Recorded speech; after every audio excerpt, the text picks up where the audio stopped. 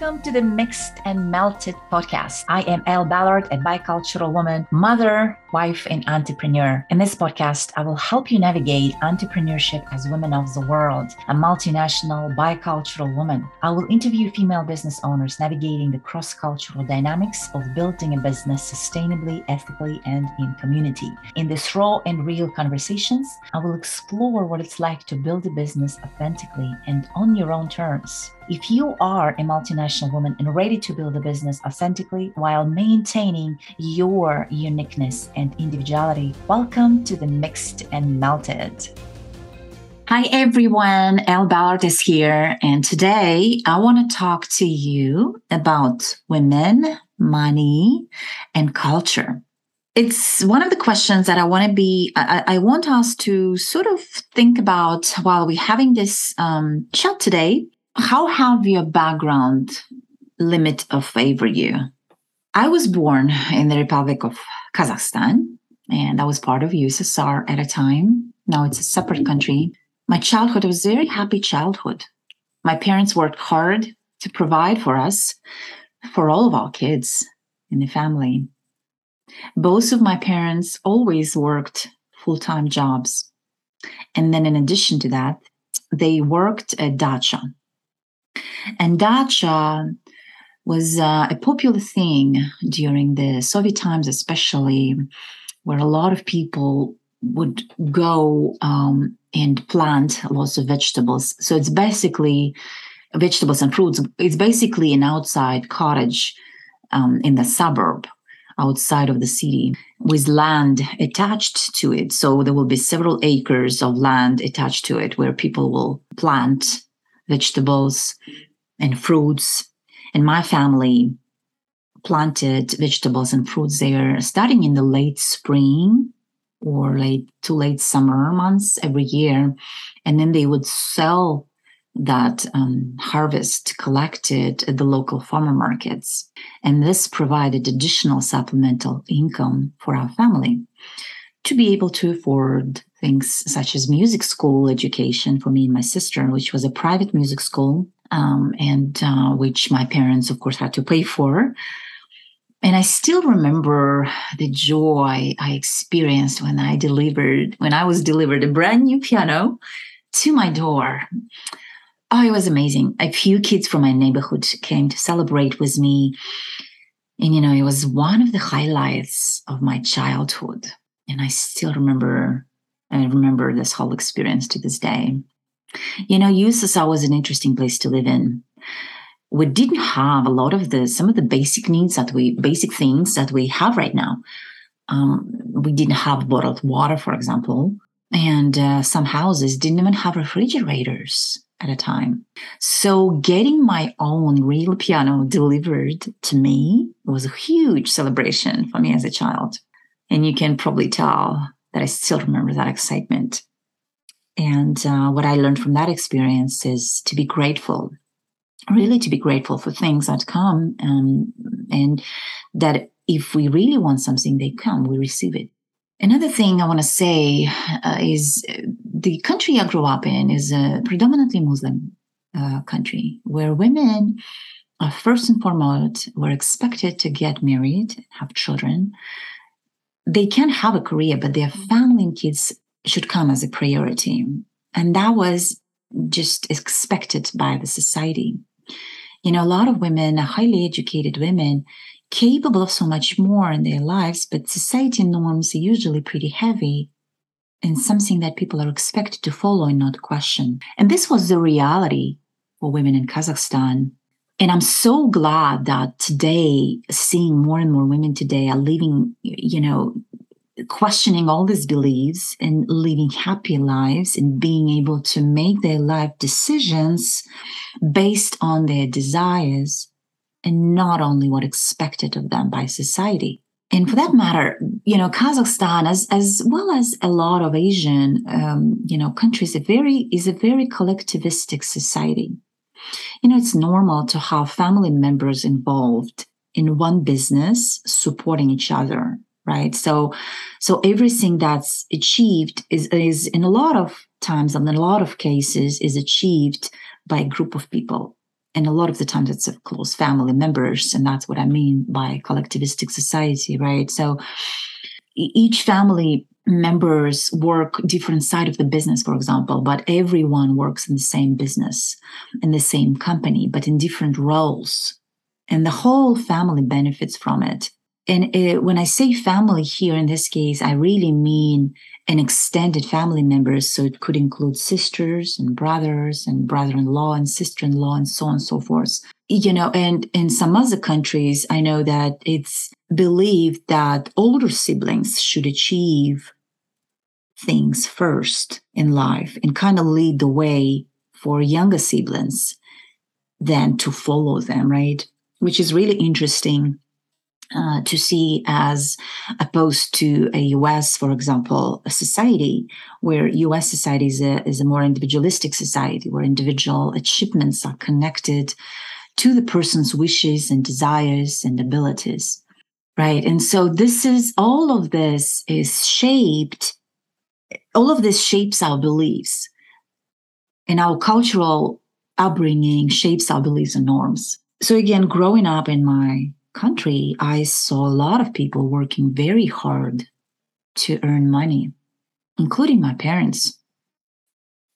And this formed my opinion of money and hard work. I always thought I have to work hard to make a lot of money, and there is no other way about it. And so this belief was part of my growing up experience and part of my finding a job, working my job, working on the weekends very often without a paid overtime, until I started uncovering what that belief meant for me and how it influenced my decisions. And until I started seeing more and more people living differently, and then I started asking myself the right questions, and then I started realizing that this belief is no longer truth for me. So question I want to ask you while we're having this conversation today on women, money, and culture is, what did you hear from your teachers, from your family members, or others about money growing up in your culture? And how do you think that favored or limited you later in life? We have different views that help us form our reality to receiving and giving money in life based on our background and culture. And while we are building our businesses as a multinational woman and looking to make more money and grow, it is important to understand what our core beliefs are and how they shape our beliefs today, and how our culture might be shaping our beliefs today. And it is a journey every step of the way. And as we grow and understand, we can uncover some things that might be holding us back, right? So we can grow and receive more. And what I find also is a lot of people are afraid of success. A lot of people are afraid of abundance and what comes with it, right? Speaking with someone who, in my eyes, have achieved a lot of success and complimenting her on her success, it was interesting how that person brushed that off. And she told me that she hears everybody around her complimenting her and congratulating her on her success, but she's not realizing it. She's not letting herself fully experience it. She downgrades it. She shies away from it. She discounts it. She's sort of telling herself, not yet, right? I'm not going to celebrate it yet. And so that is very interesting. And that is something that, some of us might have to work on, and another example could be, another person I talked to who's working on opening her own nonprofit organization. And we talked about financing that project. And, when we discussed, possible ways of raising money and financing that whole project and how to start and where to start, I'm hearing her telling me that she does not necessarily need a lot of financing. So she's she was telling me how she can promote it herself.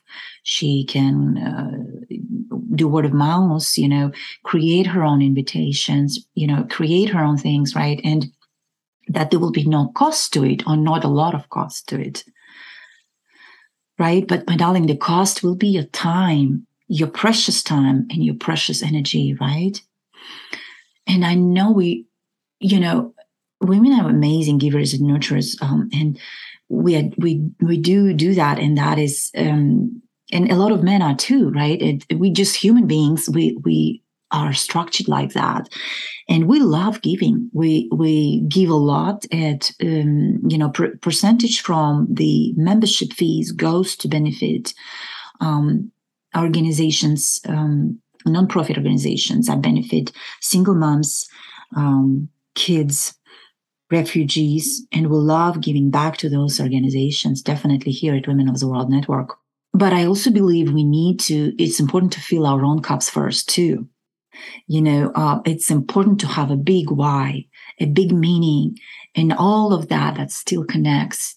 But all of that still connects to how we make money, right? And how we make it profitable, and how do we grow. And I definitely want to see more women giving back to themselves, so that there is an equal balance in her life of giving and receiving. So understanding how we give and receive money, and how that is influenced by our upbringing, our cultures, our backgrounds, is very important. And that brings me back to the question I asked you at the beginning. How do you think your background has favored or limited you in your life and in your abilities to receive and give money? I've recently worked through my own money archetype and discovered some of the most amazing things about myself. Giving ourselves permission to be who we are is so important. And that brings me back to the authentic nature of our women at Women of the World Network, and giving ourselves permission to fully, truly step into our own truth is a blessing. For that, we need to know who we are. And when we understand that and we fully accept that, we create magic with that.